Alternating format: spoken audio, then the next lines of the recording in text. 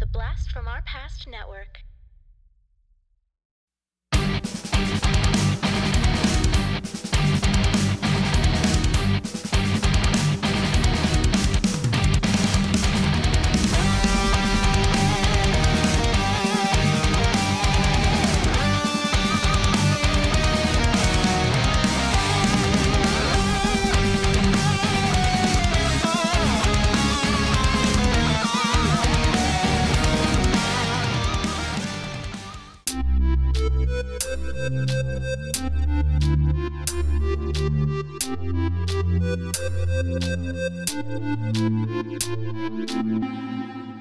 Talking Back. Hey, everybody. Welcome to Talking Back. This is the podcast where we like to chat about past achievements in movies, comics, video games, and more. I'm your host, Tim. With me is co-host Dean. Dean, why don't you join me in hyperspace as we travel to a galaxy that we love, but is oh so far away? It's from a really long time ago. The galaxy is from a really long time ago. It's a really old galaxy. It's an old galaxy. Not one of those old ones. New modern white galaxies. It's an old, dirty, dusty galaxy. Exactly, yeah. But yeah. Some of our best friends live there. Oh, yes. Some of our best friends live there. I love to hang out with our best friends. We won't hang out with many of them today, but great galaxy. Tim, I'm super pumped. I'm super excited for the episode today. There's a different feel when it's a comic episode. I get like rejuvenated, and I get like this new life in me. I started podcasting on a comic book podcast, so I just like every time I have to read a comic book for this podcast, I just get this throwback feel and this new life. Well, I'm glad we could oblige you here this week at Talking Back. I echo your sentiment, but I'm leaning on the side of just being excited to cover more Star Wars. Oh, yeah. Also that. Yeah, we did all the movies. We did all of the movies. There's no more. There aren't any more to do. So we did them. I've been missing the Star Wars content, and I thought this would be a good way to dip our toe back into that, because I've wanted to read this comic ever since it came out, and I never really had the chance until now.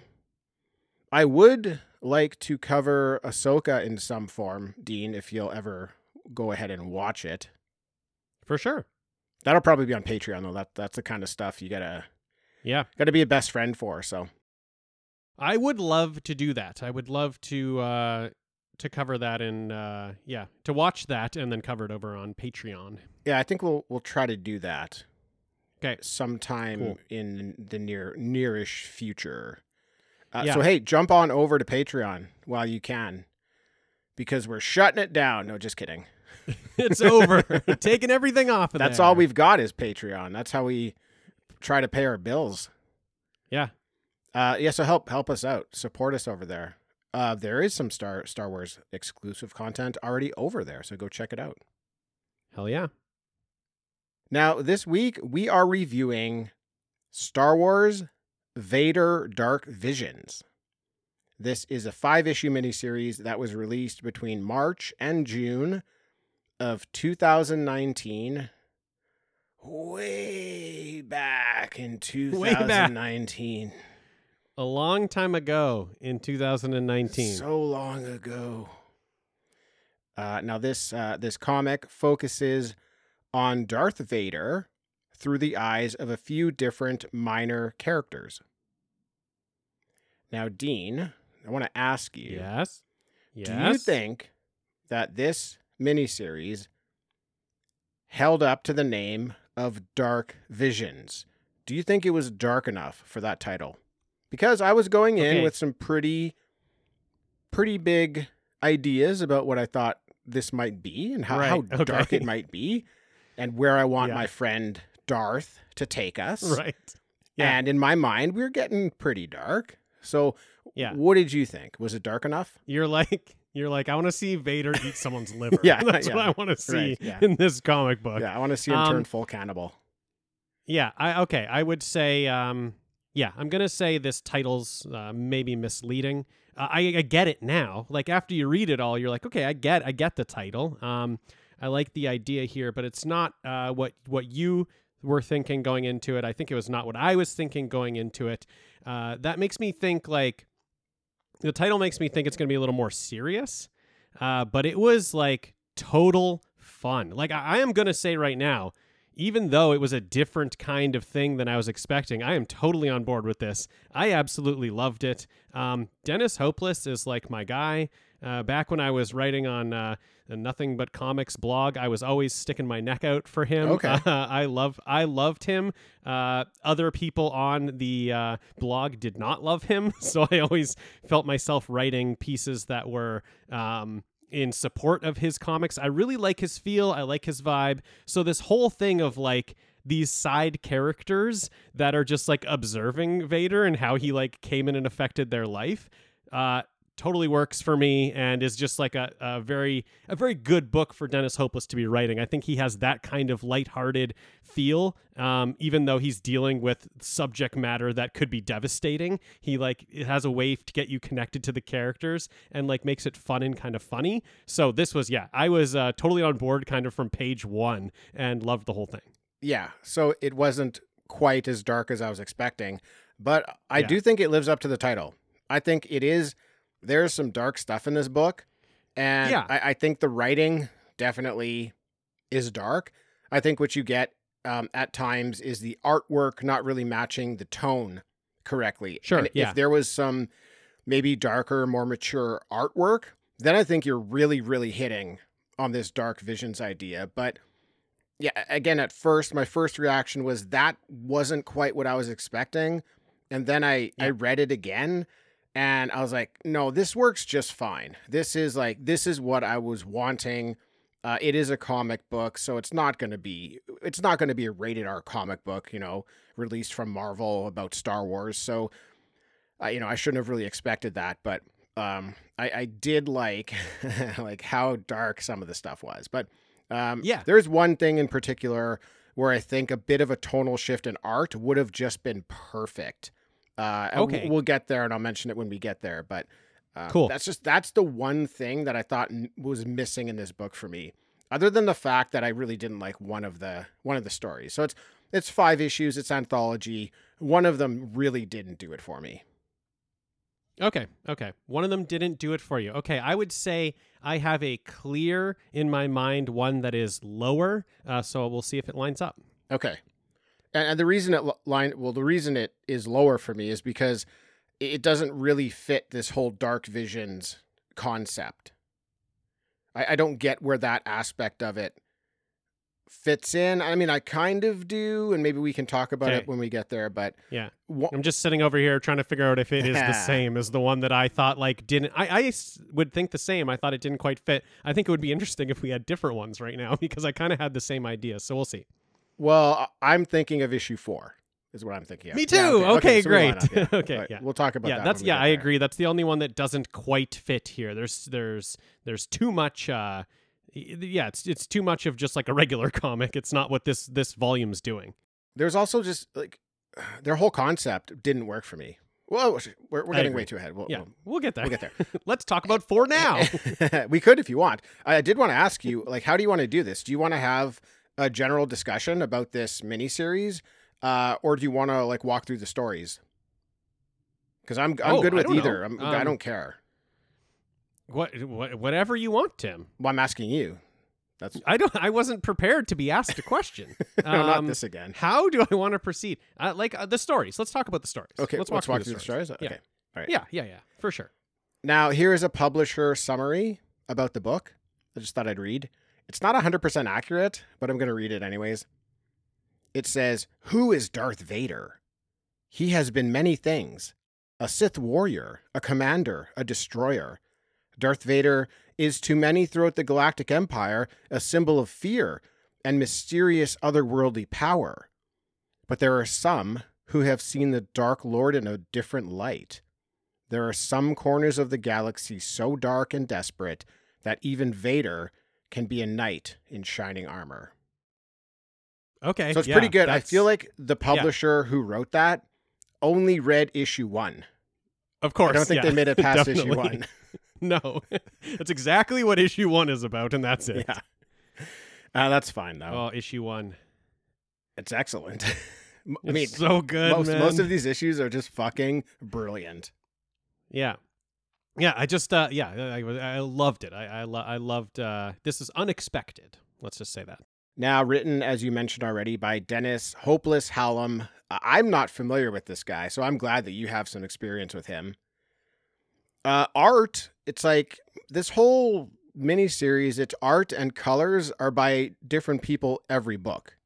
So there are a lot of names I didn't recognize and a couple that I did, but stop me if you've heard of any of these people. On art, we have Paulo Villanelli, Brian Level, David Lopez, Javier Pina, Stephen Mooney, and Geraldo Borges. Colors, Arif Prianto, Jordan Boyd, that's a name I recognize and you should too. Yeah. Munsta Vincente, Lee Lowridge, another name you should be familiar with, and Marcio Menes. So really, the only two that I know are Jordan Boyd, Lee Lowridge, because those are the dudes who did colors on Deadly Class. Yeah. It was sure. Jordan Boyd for the first, several volumes, and then it moved into Lee Lowridge. So these artists are Marvel people.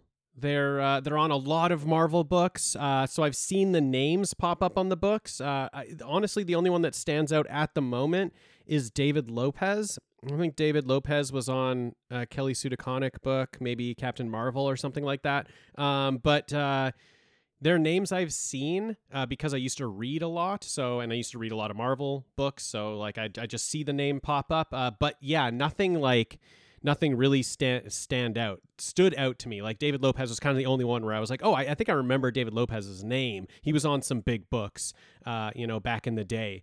But not familiar with many of them. Yeah, from what I saw, a lot of these people work on Avengers and X-Men stuff. That's kind of what you get. Yeah, for sure. And Tim, I just wanted to say before we go on, because it kind of relates to some guests we've had on the show here, but Dennis Hopeless and Cullen Bunn were kind of big for us on the Nothing But Comics blog, because we've had on the show Patrick Hess and Alex Rupp before on some comic book episodes, some movie episodes in the past. And Patrick had written before, and this is back in like 2015, he had written that Dennis Hopeless is about to take the title from Cullen Bunn as the next big thing at Marvel that never was. Oh, so wow. He didn't really like Dennis Hopeless or think that he wasn't really on very good titles, and he was about to be put on a title that like nobody cared about, so he thought he was on the way out. And it's funny that he had said that takes the title from Cullen Bunn. So Alex really likes Cullen Bunn and likes a lot of Cullen Bunn's work. So he actually went to a comic store where Cullen Bunn was signing things, and he walked up to Cullen Bunn, put down some comics to get signed, and said, actually, I have a blog. I'm the editor of a blog where we talk about your books sometimes. And Cullen Bunn looked up and said, oh, yeah, you're that place that said that Dennis Hopeless is the next me to like amount to nothing at Marvel. Oh, no way. He's like, I texted that to Dennis. He thought it was pretty funny. No way. That's hilarious. Yeah. That's so hilarious. these two guys, I mean, Cullen Bunn isn't on this book at all, but these two guys are kind of infamous in the Nothing But Comics world. That's great. You guys are famous then. Yeah. I mean, Dennis Hopeless knows about us. Yeah. That's funny. Yeah, I don't know if he knows that I'm such a huge fan of his, but he does know that we wrote something about him once. I'm gonna go ahead and guess that he doesn't think you're a fan. Yeah, I'm not sure. You should shoot him a message. Sure. Yeah, Clear I the should air. actually check. I should check some of those. We used to tweet out the reviews that we did, and I did a lot of Dennis Hopeless reviews because I always felt like I needed to stick up for him. And I wonder. I'm trying to think if he ever liked one of them, or if he ever responded thanks for the review. I feel like he did like one of them one time, so maybe he knows that positive things are being written about his books. Cool. Well, hey, maybe we'll tweet out to Dennis with this episode. because Yeah, I let's think do we it. have nothing but positive things to say about it. Oh yeah, like honestly, one of my top writers. I absolutely love him.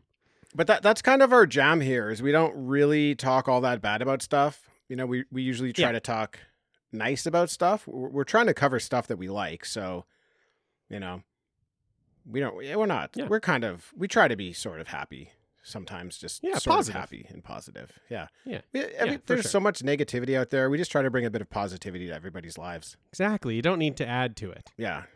Now let's talk about Vader destroying people. No, just kidding. Very positive. Covers, all the covers done by Greg Smallwood. Okay. And I do want to touch on each and every one of the covers. Perfect. Now, starting this off, issue 1. This was like, you know, when, I don't know, maybe not everybody can relate to this because maybe they haven't seen it, but up here in Canada, they have like stampedes, and there's stampede shows on TV. And this issue was like when a guy gets on a bull, and, you know, the bull is like stuck in between the fences, just ready to go. And then a guy Right. gets on his back, and he's like, I don't want this on my back. And then they open the gate, and that bull Right. goes Yeah. fucking bananas. That's what I felt this issue was for this book. It was that bull Yeah, totally. getting free from the cage and just going. Yeah, totally. That's I was my like, analogy. yeah, as soon as it started to go, as soon as this issue started to go, I was like, what is this? What is this book? I like it. This is awesome. I was This is a good idea. going yeehaw, yeehaw. Yeehaw. Yep, exactly. Yeehaw. Now it's called Savior. And the cover, very nice cover. It's all black and red with Vader riding on a horse. The horse has horns and glowing red eyeballs. Yeah. His lightsaber is activated. It's red in all its glory. He's holding a shield. Come on, dude. If anybody Right. didn't need a shield, it's Darth Vader, but he's got it. Heavy flex. And then there's silhouettes of birds flying in the background. And I like the way that it's framed. Like, we're lower down on the ground looking up towards him. Yes. It makes him yes. look very majestic, like very powerful. Yeah. Maybe like he like just a hero. yeah, like a hero. Maybe like he just ran you over with his demon horse as well. Right. Right. Also that. Now, the art in this issue, I thought was very nice. The colors were very nice. It was very vibrant. They had a lot of really, really good panel work. A lot of things where it like elevated the element of action that we were seeing just by the way that they laid the panels out. So that was all Yeah. nice. It wasn't like an extreme amount of detail in the art, but there was like just enough without overdoing it. And sometimes I prefer overdoing it. Like sometimes I want that overdone art. But in this case, it was kind of perfect. It was kind of just like the perfect amount. Yeah, I get it. Just depends on what like vibe you're going for in the comic. Definitely very, very detailed art is great. This one I thought worked because it was kind of chaos, and it was like it was supposed to be a little bit like that you couldn't understand it. You know, a little wild, a little fast moving, a little like devastating with the amount of action that was happening. So when it got into the action and it was a little hard to like see exactly what's going on, I thought that really fit with what the issue was going for. Yeah. So we start on a planet where we learn through a young boy that this planet used to be a great society, but has since fallen, and the people have been forced to move underground. Now, this race of people are humanoid. Only difference is they have blue skin and they've got tiny little noses. Kind of like Voldemort. Yeah, right. They live underground, but are currently on the surface because a time they call the slumber, which is when they surface to collect enough resources to last them a year, is happening. And they have to collect those resources before something they call the awakening happens, when they're all forced back down underground. Now, this boy sees an explosion beyond the clouds and thinks to himself it's a bad omen, but the god they have down there with them is far worse than whatever is up there. Yeah, right. Yeah. Great. Yeah, great. Then great double page spread as we immediately jump past the clouds to what that is out there. Yeah. And it's the Empire fighting the rebels. There's X-Wings, Y-Wings, TIE Fighters, Star Destroyers, and Rebel cruisers just filling these 2 pages. It was beautiful. Yeah. An X-Wing fighter gets shot, and the pilot goes kamikaze, smashing into Vader's TIE fighter and forcing Vader to land on the planet for repairs. The blue boy sees a ball of fire come through the clouds and crash. The rest of his people start screaming for their lives that the slumber has ended, and they all race to the underground tunnels. But the boy says he had to stay and watch. Safety was taking a back seat to curiosity. So he goes over to the crash site and watches as the door of the TIE fighter is kicked open, and Vader now stands before him. The boy calls Vader the Black Knight. Then we see a huge golden eyeball open beside where Vader is standing. And then we see the behemoth of a creature that this eyeball belongs to. It's huge. It's huge. Vader is roughly the same size as its eyeball. Oh, yeah. Yeah, yeah. And then Dean Or smaller. yeah, maybe smaller. Describe this fucking behemoth to us. Okay. Describe it. I like that its intro. Its introduction of kind of like busting out of the ground really reminded me of like the poster for Jaws, and it's because its like nose is very like peaked to a point, and it starts like coming out of the ground with a wide open like giant mouth, and like kind of coming out to bite Vader basically, and it looks like that cover for Jaws. Like I wonder if that was some inspiration, just like this giant creature that everyone's afraid of, maybe. But yeah, this thing's like it's just absolutely massive. It's got this pointy nose, giant eyeballs, razor teeth. I think it's got some like claws going on too. It's like a Godzilla type thing that has rained destruction, I guess, on this small world. Yeah, it looks like a giant shark kaiju. Yeah, really exactly. neat. Yeah. So the boy says when the Ender first arrived, it took out their armies in one day. So, like, early on here, I think it's really cool the way that this society is talking about this creature. So they only come out during the slumber, which is when this thing is sleeping. And it sounds like it sleeps for like a couple weeks and then is up for an entire year. Yeah. So they only have a bit of time to collect resources. And then like they call it the awakening. That's when they have to be underground, because that's when the Ender is awake and roaming, their world. And I love the Ender because it ended their civilization. So it's all like rudimentary terms. It's like what you see is what you get. But it takes you several pages to kind of like learn what they're talking about. It's because this one was sort of set up almost like they're telling us like the history of what happened. And they kind of like end it on that note as well. But yeah, it felt like a retelling more than anything else. Yeah, it was great. It was all in the setup. You didn't really know why.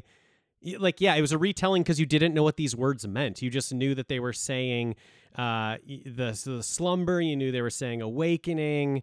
and you knew they were saying ender, but you didn't really know what that was. Then it all comes together when this big creature comes up. I was going to say, Tim, I love that the terms are so simple, because it's just what happened. Now you can easily connect those dots back to what they were talking about. You don't get lost in the terms.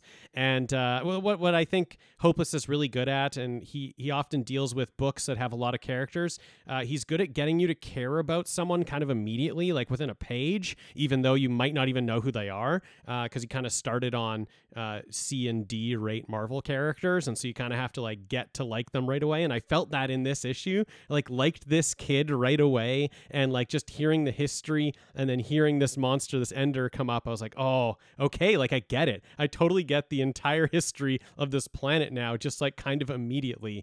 And then you start to think, you're like, oh wait. Is Vader gonna like beat the shit out of this monster? This is awesome. This monster has destroyed this entire planet, and he's just gonna come down and beat the shit out of it. Yeah. I love this book. Yeah. Just to touch on something you said there, because that's really interesting that you like how Hopeless, attaches you to these characters. 100%, I felt that with this character, this blue boy in this story, and same with a couple of the other ones. I really, really felt connected to the characters really early on, and it helped make the story so much fun.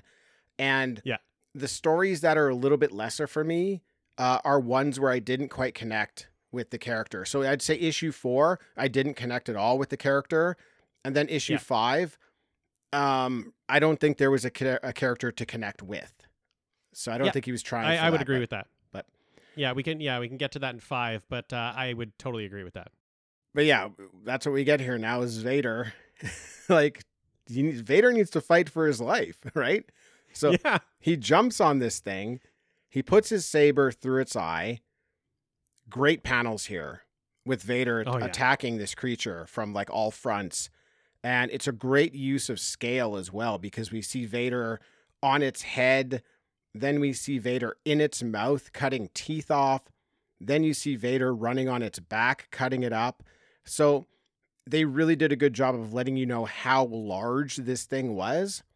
And it was huge. We're talking something that would easily like fit in a like NFL stadium, easily just like be towering over that, crush that with no problem. It was humongous. It was like 20 stories tall or more even. Probably more. Yeah.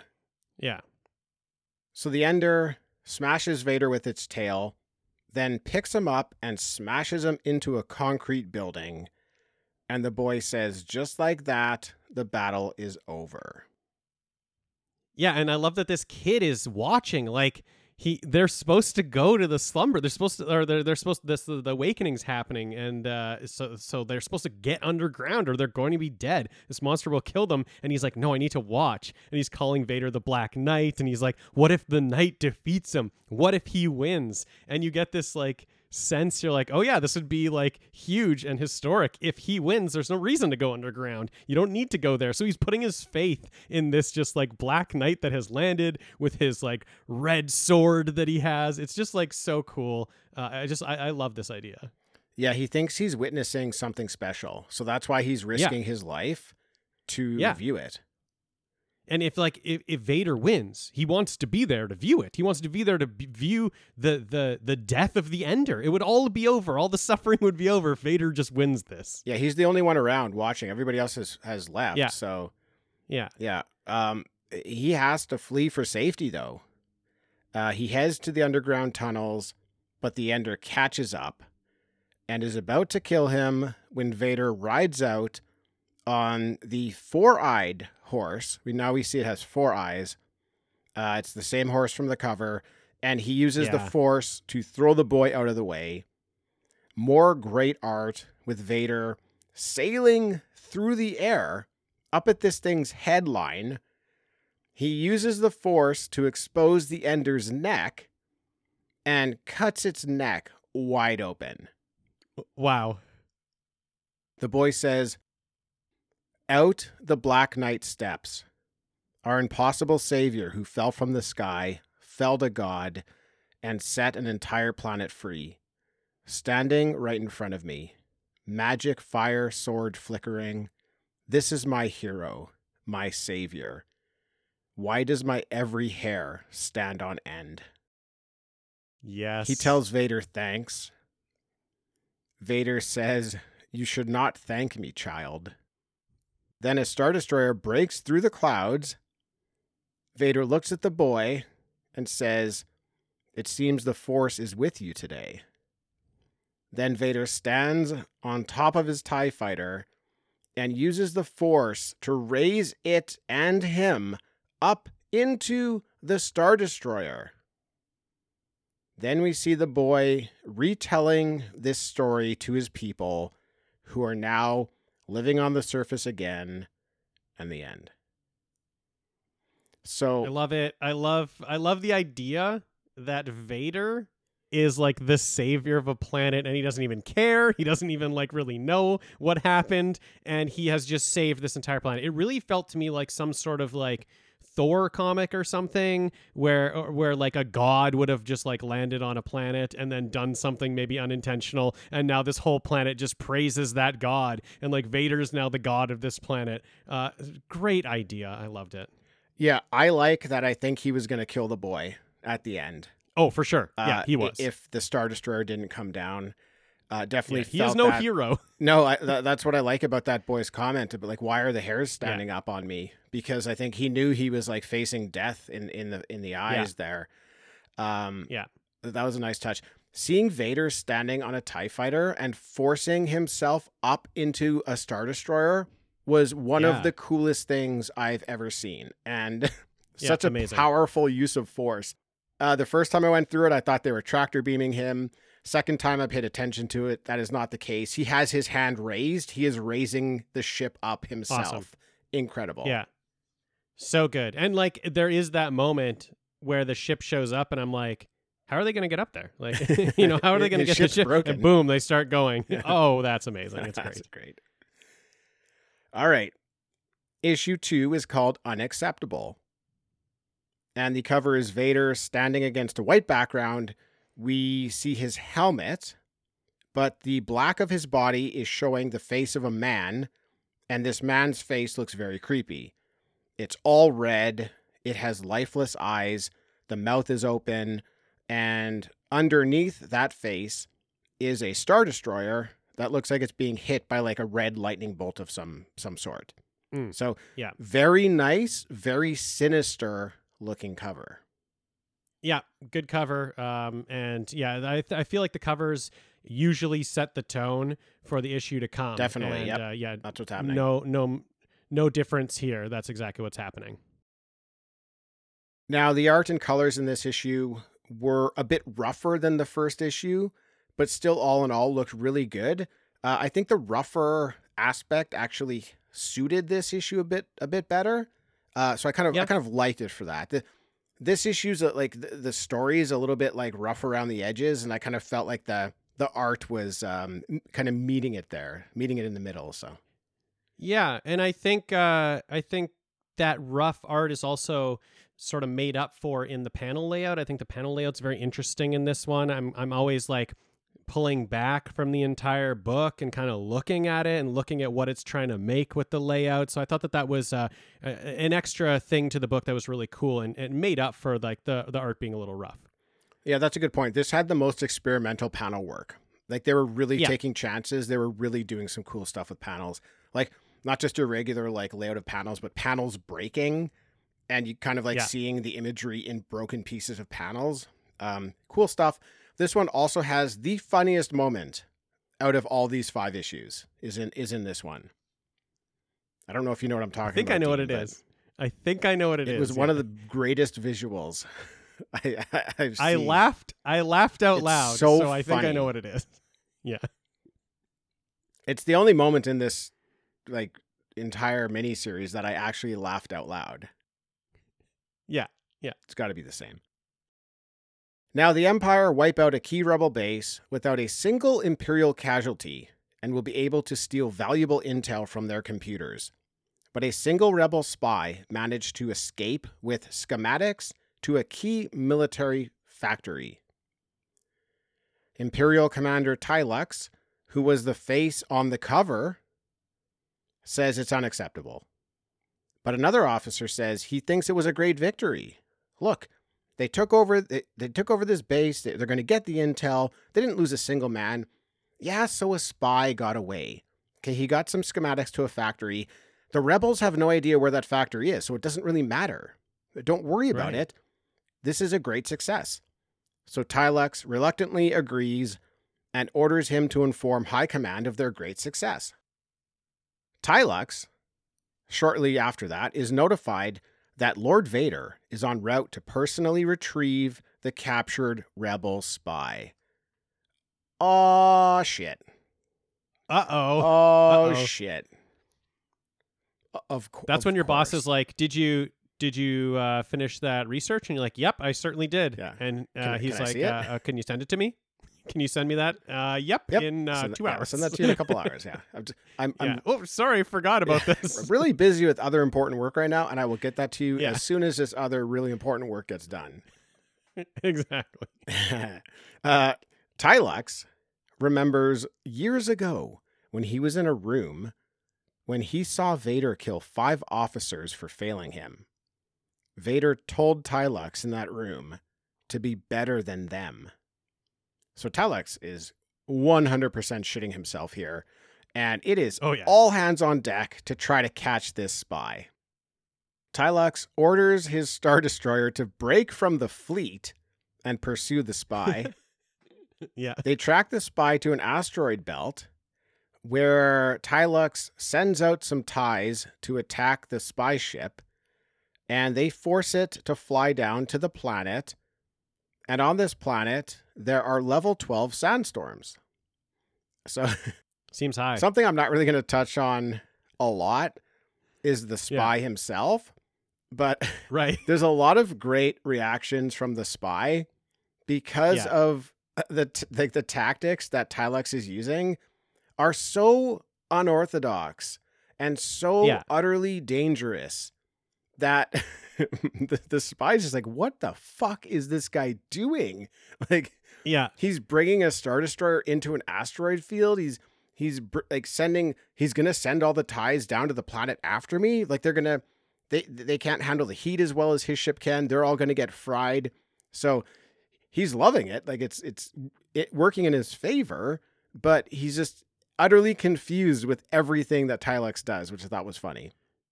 Yeah, it's great. Like everybody on his ship is like freaking out, like saying what's happening, and then he's just always like, "Hey, I mean, it's worse for them." Yeah, like this sucks that they're here, but this is going to be way worse for them. So yeah, just let him come; it'll be fine. Yeah, Tylux is just fucking awesome. He's so obsessed, and the art of him is great. Yeah, he's sweating, he's screaming. He decides to send every TIE fighter they have down to that planet and takes the Star Destroyer too. And the combination of storm, heat, and the spy fighting back, they take out all of the TIE fighters. Right.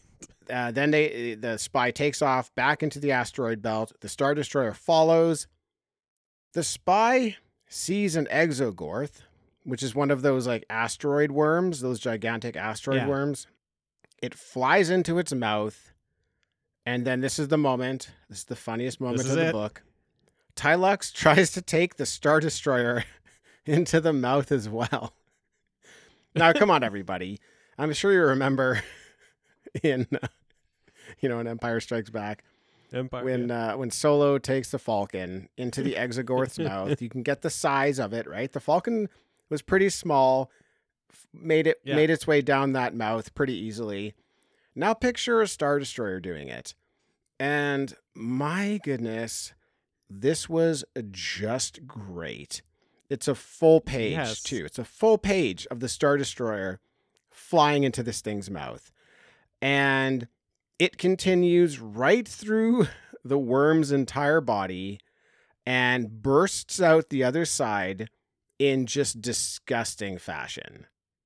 Like, this thing, there's no need to fly into this thing's mouth, but it does. And then it flew out, and this fucking Exogorth just was utterly demolished. It was so Yeah. funny.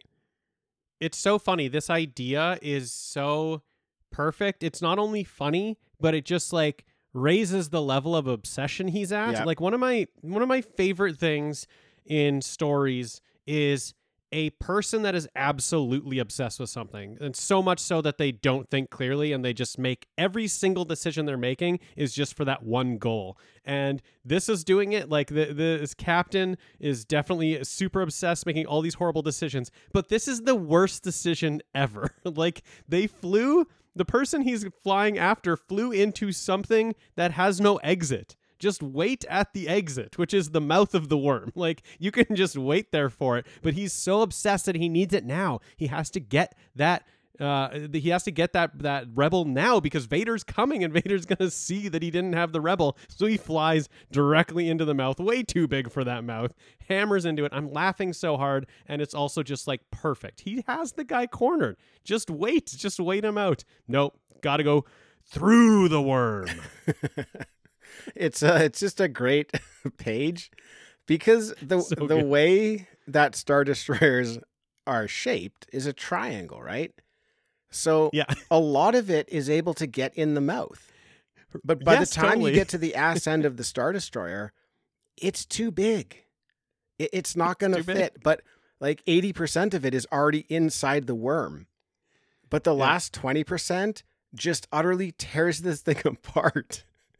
And then the rebel so ship, funny. It's so funny. And then the rebel ship that's inside has to shoot its way out of the worm. And Ty Lux is like, see, he has to shoot his way out. It's a good plan. It's a good decision I made to fly into this worm's mouth because we forced him to shoot out. Yeah. He might be right. I don't know if he's right. It's so good. Well, I mean, I'm sure the spy went in there to hide, right? Yeah, so definitely. I think Ty Lux did what he had to do. Just ram that Star Destroyer into the mouth. Yeah. Now, the Star Destroyer, after all the damage it's been taking, is suffering massive power surges, and then 5 rebel ships drop out of hyperspace right in front of them and open fire. Ty Lux orders the crew to abandon ship. Then we see it completely engulfed in flames. But we know from the movies, like, it takes a long time to take one of these Star Destroyers down. They can take a lot of damage. Things can be on fire. Things can be blowing up. That sucker can go for days. So a little while later, we see Ty Lux alone on the bridge with an oxygen mask. He's still manning the ship. Vader walks on the bridge and says, "Failure is unacceptable." And the end. Great. Another great issue. Another one where I'm just so excited for this book. 2 very different things, 2 very different issues already, but I'm getting it. I get what this book's about. And it's great. Yeah, this one, another great one for me. Yeah, the first one was all Vader. This one, Vader's in it for like one panel. But it's all you need. But his effect, the idea of him is it has infected this entire issue. It's infected Ty Lux's brain. Yeah. So I'm starting to understand that this book is just going to be about like people that Vader has crossed their paths in whatever way, like very directly or not so directly, and how that affected their lives. Yeah. And it's a great idea. It's absolutely a great idea because you don't see a lot of these, like, obviously in movies, you don't see a lot of these small players, but like, even though there's so many, beings on so many planets and he comes in and does his shit and then he's gone. What is it like? What is it like for that person? Or what is it like for this, like, this pilot or general or whatever? What is he? I think he's a commander, Ty Lux. Yeah. Commander. Okay. Yeah. So for this commander, who, one time was in a room with Vader, who killed everyone else in that room, and what that's done to him in this moment. It's really good. It's made him go completely insane. Insane. In He's fear. insane. In fear for his life. Yeah. I love that about this story. I love how scared he is. And the art really reflects that. Like, there are great panels where the way he's drawn, he's overly drawn as acting like insane. Like the pictures sort of warp his face in a way that you wouldn't even actually be able to make your face look. It's like that over exaggerated emotion, but it really fit. It really made me feel like he was really this urgent about things. And this is another issue where like I really connected with Commander Tylux. The writing, even though he's this Imperial commander who I shouldn't really care about, I really got invested in his story. And I mean, I knew from the beginning he was going to get killed. That's what this is setting up right off the bat. I knew it was coming, and I was so excited to watch it happen. And I just loved his attempts to get out of this, but there was no way out. And it was great to watch. Yeah. I would say with this one that this does show a bit of a flaw with Vader's techniques. Because if the commander wasn't afraid for his life, they wouldn't have lost all the resources that they did. And that's on Vader here. So, if Vader doesn't put like the fear in these people that they're going to die if they fail him, they never would have gone after this spy. It probably would never have amounted to anything. And they would still have a Star Destroyer. They'd still have a fleet of TIE fighters. They'd still have the commander. Those are all wasted resources because of the way Vader does things. But ask Vader if he cares. I think you know what the answer is. He does not. I love that, Tim. That's a great take because, they won. It was a victory. They just, all that happened was someone stole something and they don't even know where it is. They don't even know what they stole was plans to something they don't even know where to find it. So like it's useless. There was a huge victory for them. And instead they lost everybody, every ship, every person, just because one guy was afraid for his life. He knew that if Vader stepped on his ship, he was dead. So he's like, no, I need to. And like probably only him is dead if Vader steps on the ship. Yes. But he kills everybody in just like pursuit of making that right. So yeah, I think you are correct in that. That is just some bad leadership from Vader. They can't be too afraid of you. I think this is also a glimpse into how the Emperor must feel with Vader and why their relationship is so fragile. And you don't really get that in the movies, but you get that in the comics a lot. The Emperor often views Vader as a failure and doesn't like the way he's doing things. And this is why. Like, look what he just cost the Empire. Vader essentially like dealt a blow to his own side, right? Yeah. Which kind of goes with like the whole idea of him ultimately being an inside agent, right? Right, for sure. He's probably not trying to do it in this moment, but ultimately what he does is he goes to the other side and dismantles it from within. And here's an example of it, whether he meant to do it or not. Totally. The Emperor used to have Dooku, who's just a schmoozer. He's getting on everyone's good side. That's what he used to have. Now he has Vader, who everybody's like killing entire fleets because they're so afraid of him. Oh man, the Emperor and Dooku used to go to cocktail parties, and they could, for sure, they were like the life of the party. Everybody wanted to talk to them, and then Vader shows up, and oh my goodness, just not they're on the outs not now. The conversationalist that Dooku is.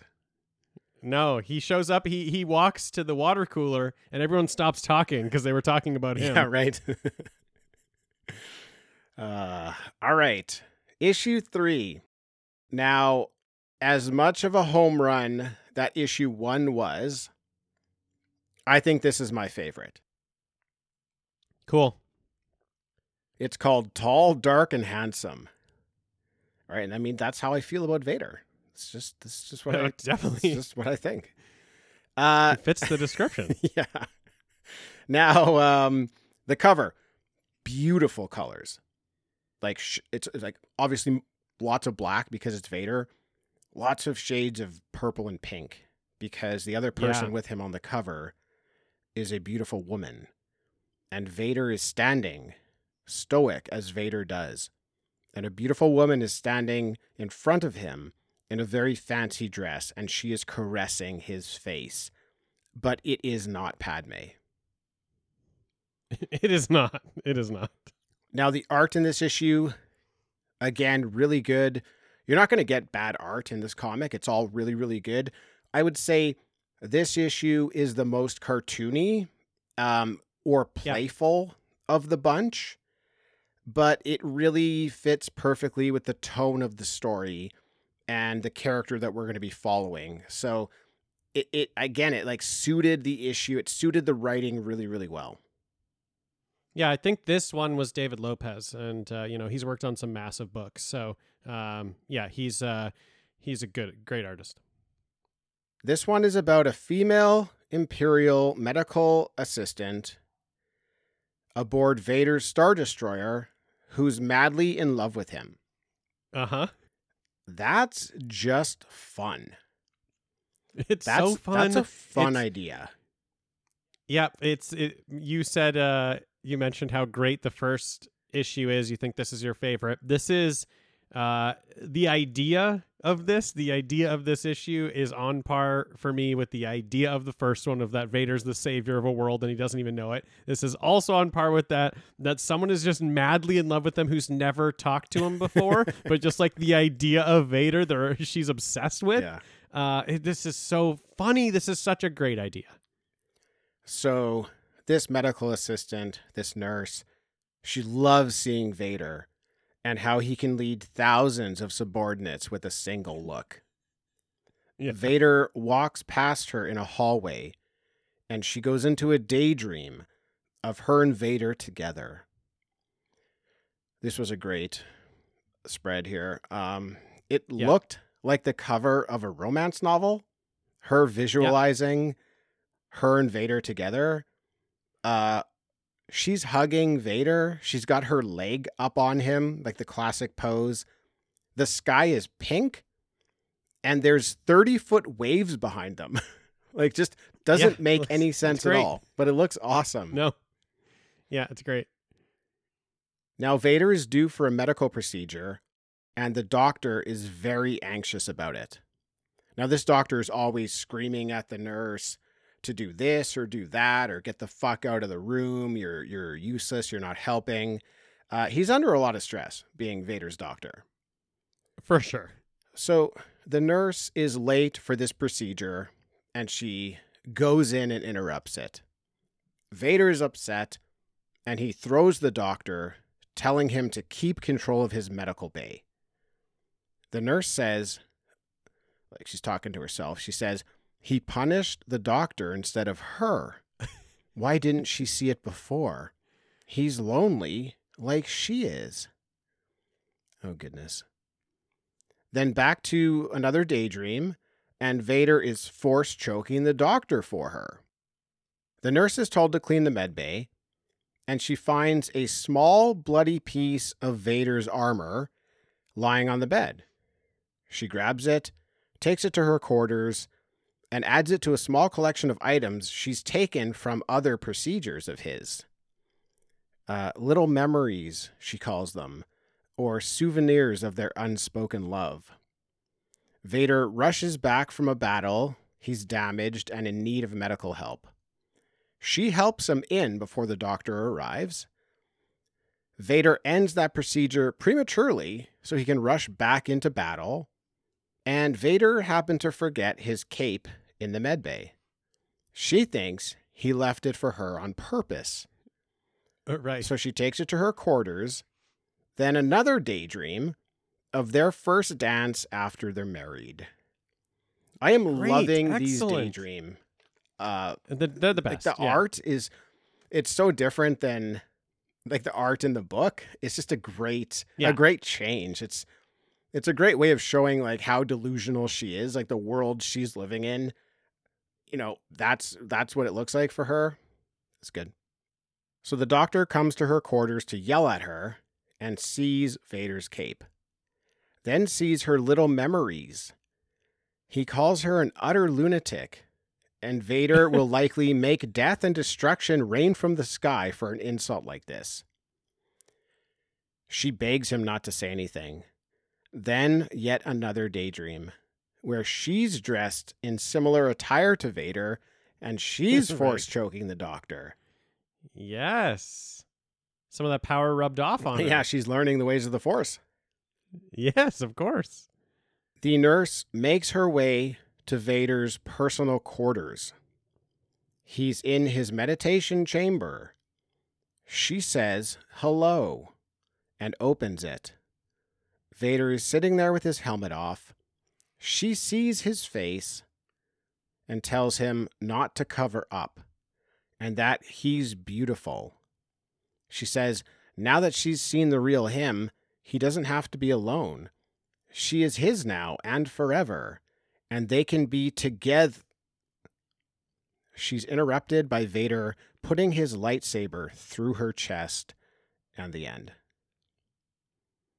So much about this one, too. Yeah, I know. First of all, the way that ends is so great. Yeah. I've never felt the way that this comic made me feel. I guess since like maybe in like horror movies, like maybe Friday the 13th, where I like a character so much throughout the whole thing, but also I'm like very happy. I'm like cheering for their death.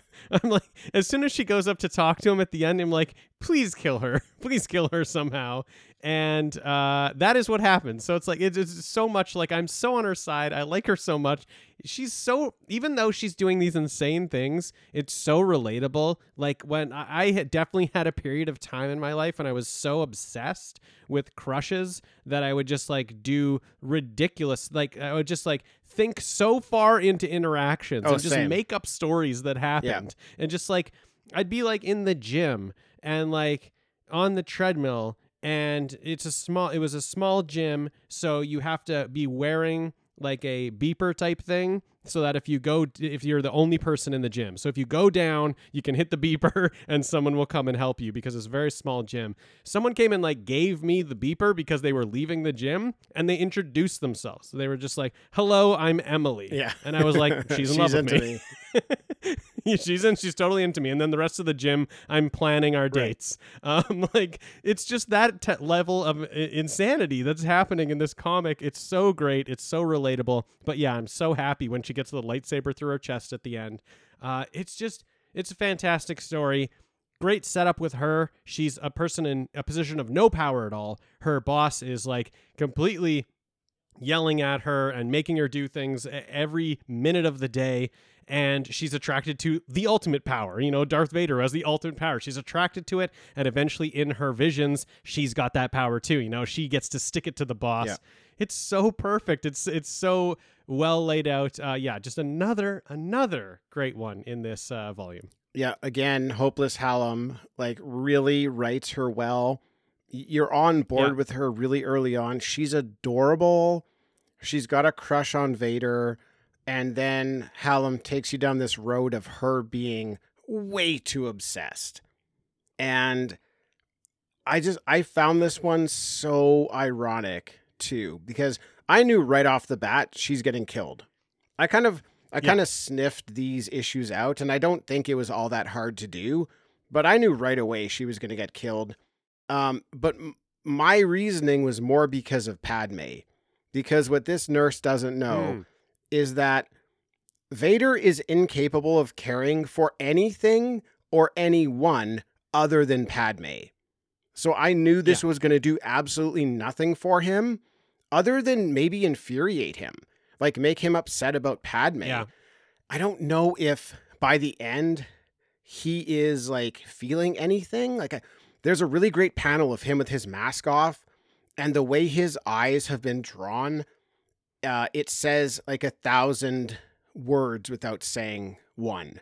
You know, I think there's so much going on in his face. I don't know what it is.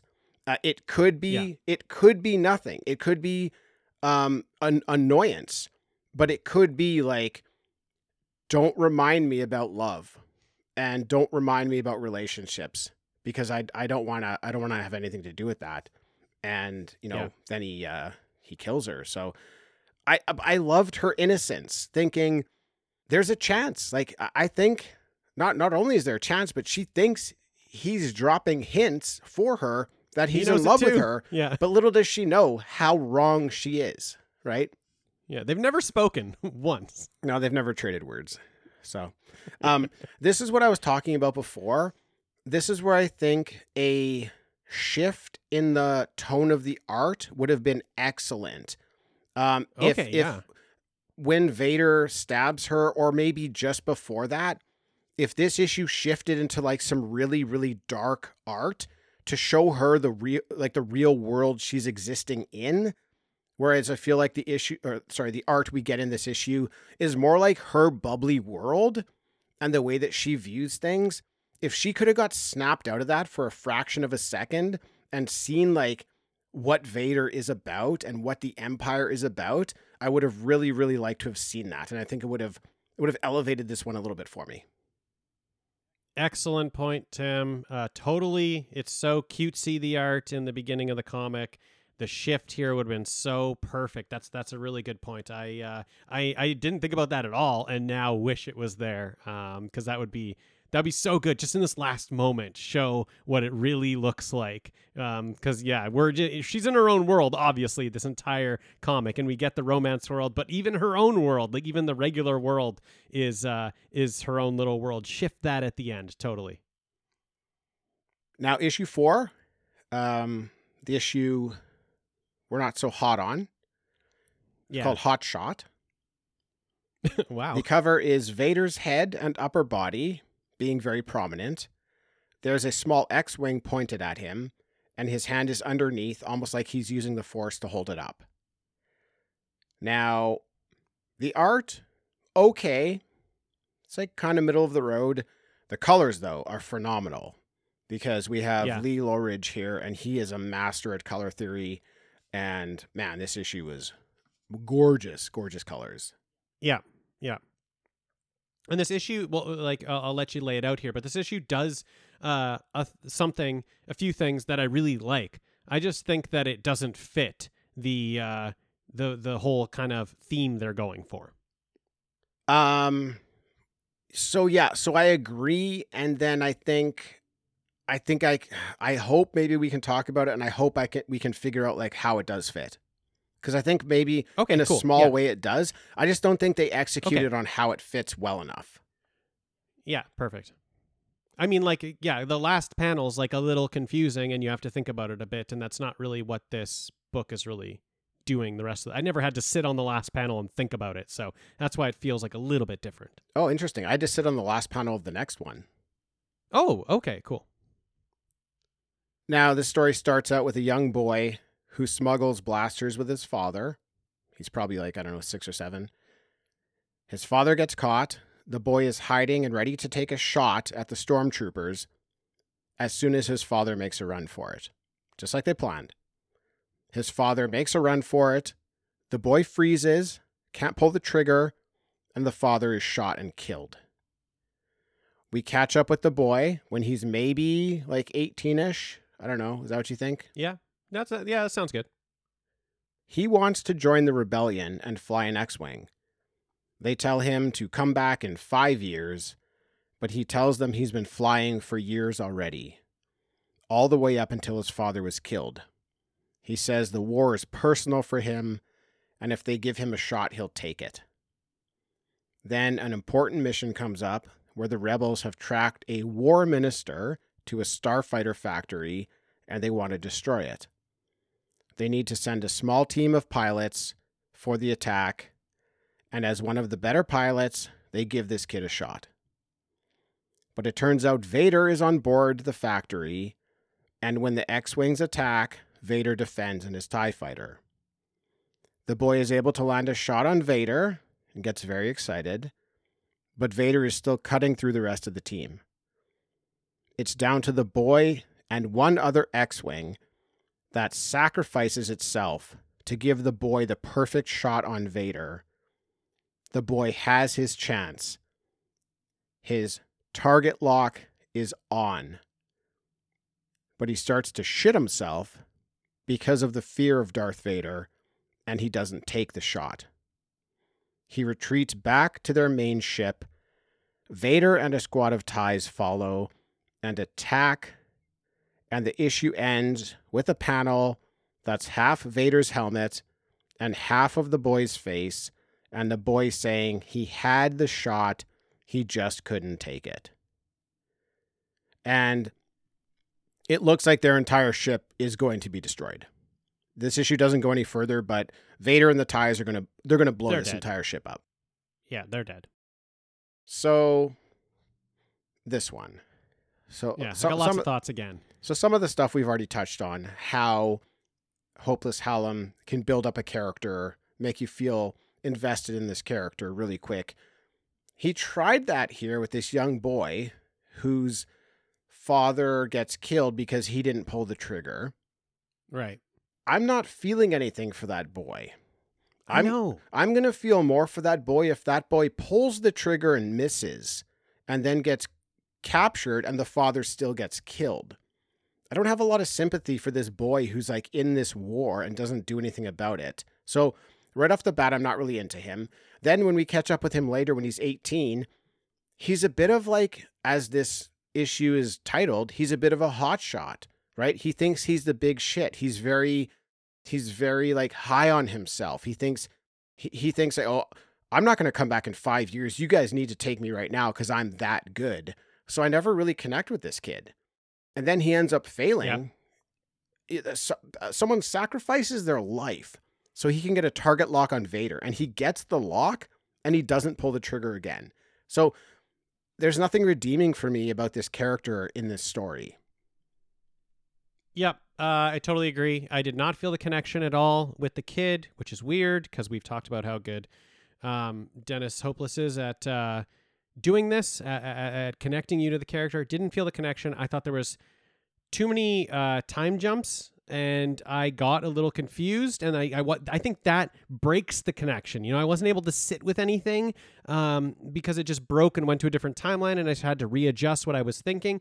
And again, Hopeless is great at jumping timelines. One of my favorite books, my favorite book from him is Avengers Arena, and it is very, it's very like Losty, where you get introduced to a ton of characters, like 16 plus characters. You don't know anything about them. And then as the story progresses, you get these flashbacks of them, and it really deepens their character, and you really start to understand why they're there and what they're doing. And so he's really good at flashback stuff. So it wasn't just that he's not good at it. It's just that it was, I think, too quick. Whatever it was, took me out of the character. So yeah, I totally agree. Was not on board with this hotshot kid. Felt nothing for him. That was a big problem.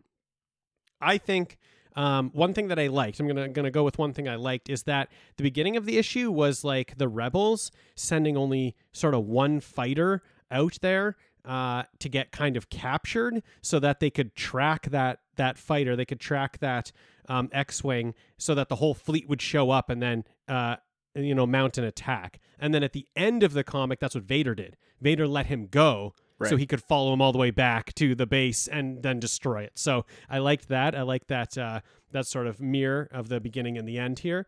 But I like this kid, in my opinion, it wasn't that he was like afraid of Vader. It said he can't do it. He can't pull a trigger. He's not made for war, and Vader is. Like, Vader's the hotshot kid that is made for war. So this kid just can't do it. But like, this whole issue isn't like the others. You know, Vader didn't have an impact on him. He can't, it's not that he can't pull the trigger because of something Vader did. It's just his own little story. And that's why for me, it doesn't really fit, because this isn't somebody who crossed paths with Vader and then that's why he can't do something now. It's just that this kid could never do it. This kid can never pull the trigger. He wants to be able to be the hot shot. He wants to be able the person who like wins the war, but maybe he's a pacifist. He can't shoot the gun. And so it was just weird. It felt weird in this whole volume. Yeah. So that's where, like, if this issue is going to work for me, it has to be at the end that this kid can't pull the trigger because of Vader's power. Yeah. Now, whether that's Vader actually doing something with the Force to stop this kid from taking the shot, very possible. Maybe he does some sort of mind control and that won't allow him to pull the trigger. That might explain that final panel where it's like the split of their faces. I kind of got the feeling that that's like to lead us to believe that Vader was inside this kid's head. Okay. Whether that's actually what happened or whether just the fear of Vader is enough to shut you down. So more so than just the man, but the idea of Vader, like the legend of Vader, strikes fear in your heart and is enough to like cripple you in the moment where you might be able to stop him. I don't think that's what they were going for, but that totally makes sense to me. Like if we had something at the beginning where his dad just kept talking to him about Vader, like telling him stories about Vader, then in that moment he couldn't do it because like the legend of Vader, that actually would have totally worked. What I thought about the final panel was just two sides of the same coin where like, or not, yeah, where like Vader can do it and this kid can't. You know, Vader can pull the trigger, and that's what brought him to where he is right now. And this kid can't, and that's what brought him to where he is. You know, it's just they were kind of both hotshot kids, and this kid couldn't do it. I don't know. It's like it was. I didn't think it was the fear of Vader. That could be it for sure, and that makes me, you know, that makes me more happy with the issue that it's the fear of Vader. But then have his dad implant that in him. There's no reason why he should fear Vader in this moment because there's nothing Vader did at all in this entire comic to anybody around him, or like he didn't do anything to his dad or anything like that. So yeah, I like what you're saying though. If there was more at the beginning, like that's the way it's going to work for me, and I'm searching for a way exactly. for this issue to make sense within the within the rest of the book, and having like, you know, hopeless Hallam be the one to write everything. There's got to be something in here, right? Like, I don't know if we're missing something or overlooking it, but, you know, he wrote them all, and this one just doesn't seem to fit. And I don't know why. Like, maybe it's in here, and we can't figure it out. But that's what would make it fit for me. Is just the other 4 issues are sort of about like Vader himself and his physical presence, and this one might be more about the legend of Vader. And just the idea of him being enough to stop someone. Yeah. Okay. Cool. I mean, maybe that's an item for the wrap-up episode because I did, as soon as I finished this comic, go throw the physical copy in my cart because I really want to get my hands on this book. So I'll give it another read definitely and see if we can come up with maybe we don't get it because like it's the same writer as all the other ones. So what is he going for here? Which we like, at least me, I do not get what he's going for here, and that's why it doesn't fit.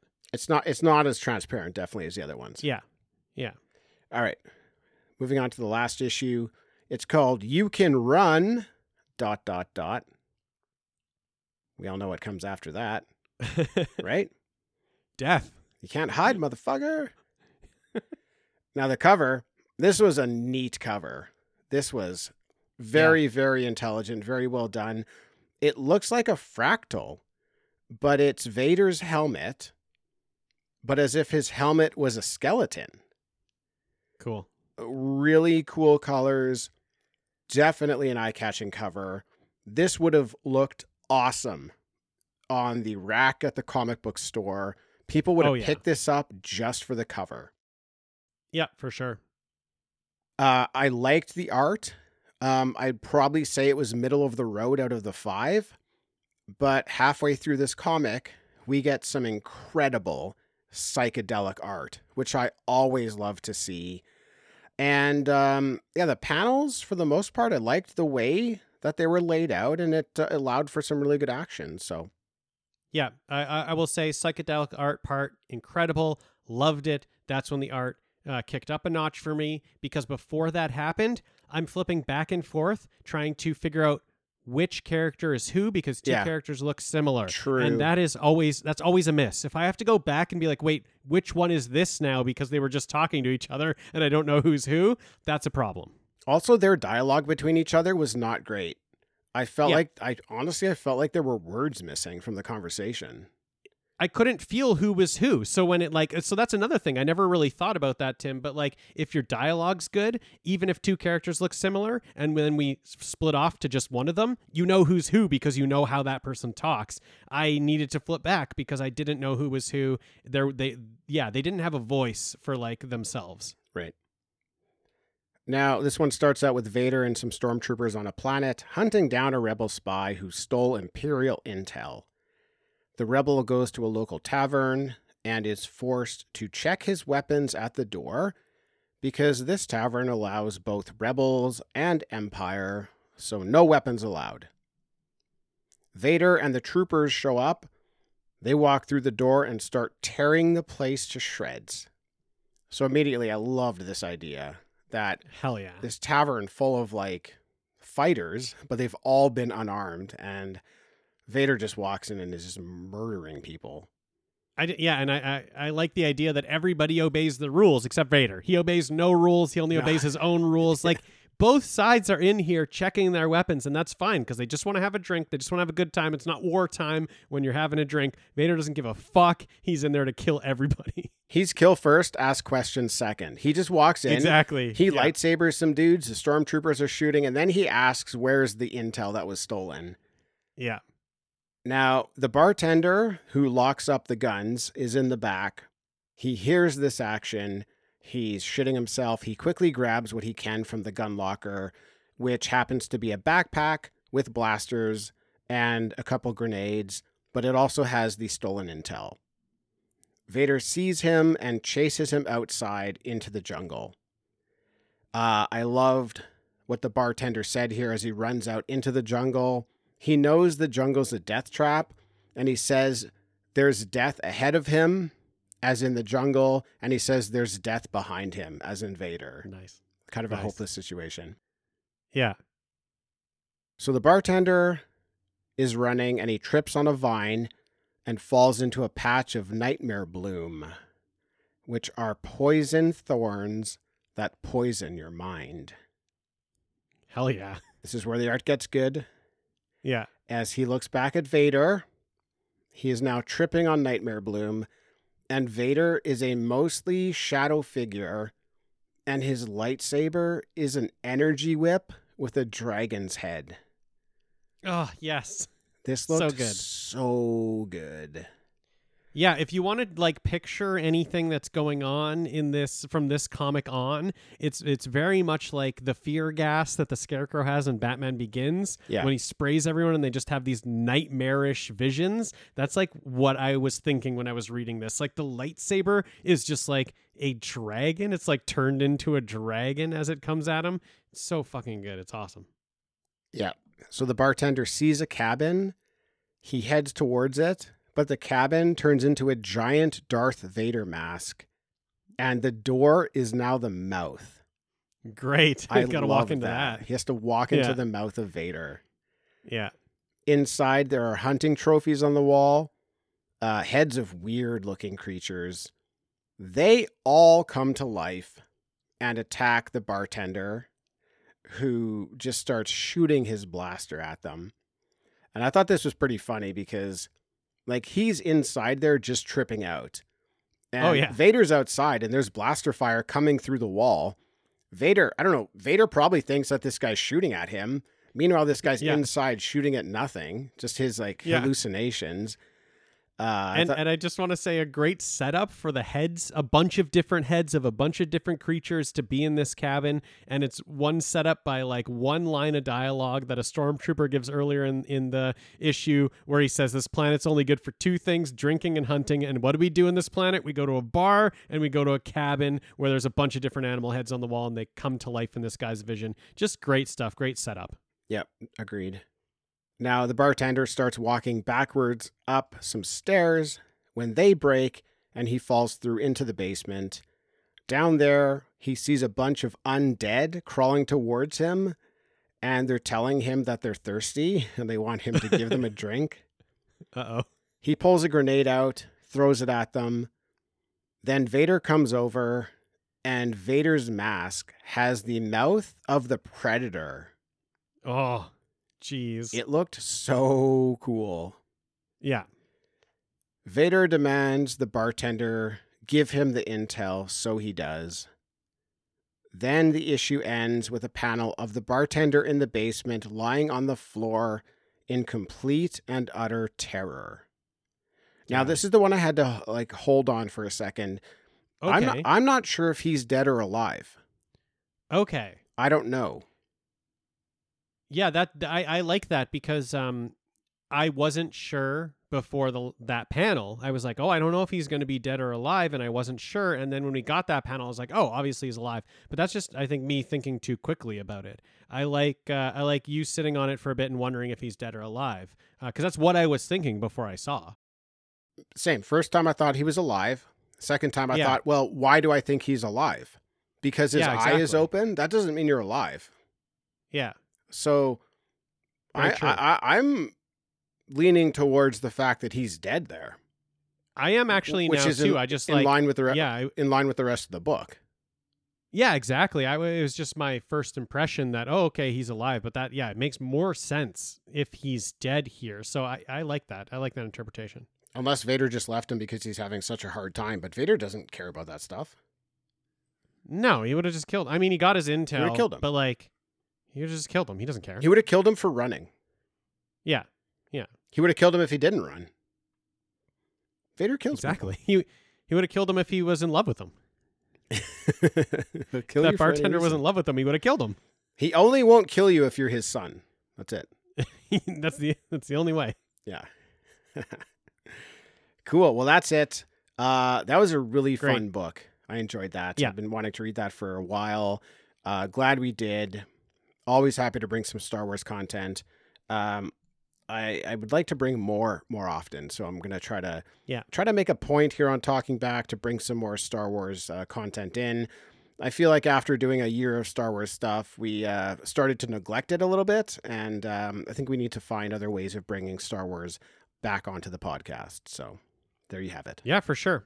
Now we're a year removed from the year of Star Wars, so it's time to get more back in here. Yeah, exactly. Cool.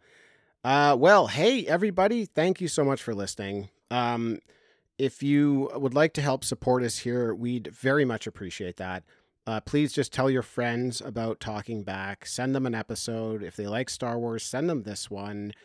You could leave a rating and a review on your podcast app. That goes a long way to helping us. You can leave a one-time donation of any amount at buymeacoffee.com. Or you can sign up on Patreon to be a patron and gain access to exclusive episodes. And now that this episode's over, don't worry. Head on over to bfopnetwork.com and check out one of the other amazing nostalgia-based podcasts in our network. We promise you'll find something you like, or Dean will become madly infatuated with Darth Vader, confess his love, and interrupt him in his meditation chamber. I'm close to that point anyway. I'm almost there. I might be in the room when you come in, Dean. I might beat you there. You were already there. Yeah. Right on. Dean, thanks for joining. Yeah, thanks, Tim. Thanks, everybody, for listening, and we will catch you next time. Hello! La la la. I'm Adam. And I'm Corey. And we are the hosts of Cartwright, a Seinfeld podcast. We are breaking down every single episode of Seinfeld as we watch it, reliving this amazing show. That's right, it's a trip down memory lane for all of us 90s kids out there. You can find Cartwright, a Seinfeld podcast on iTunes, Spotify, Podbean, and Patreon. La la la.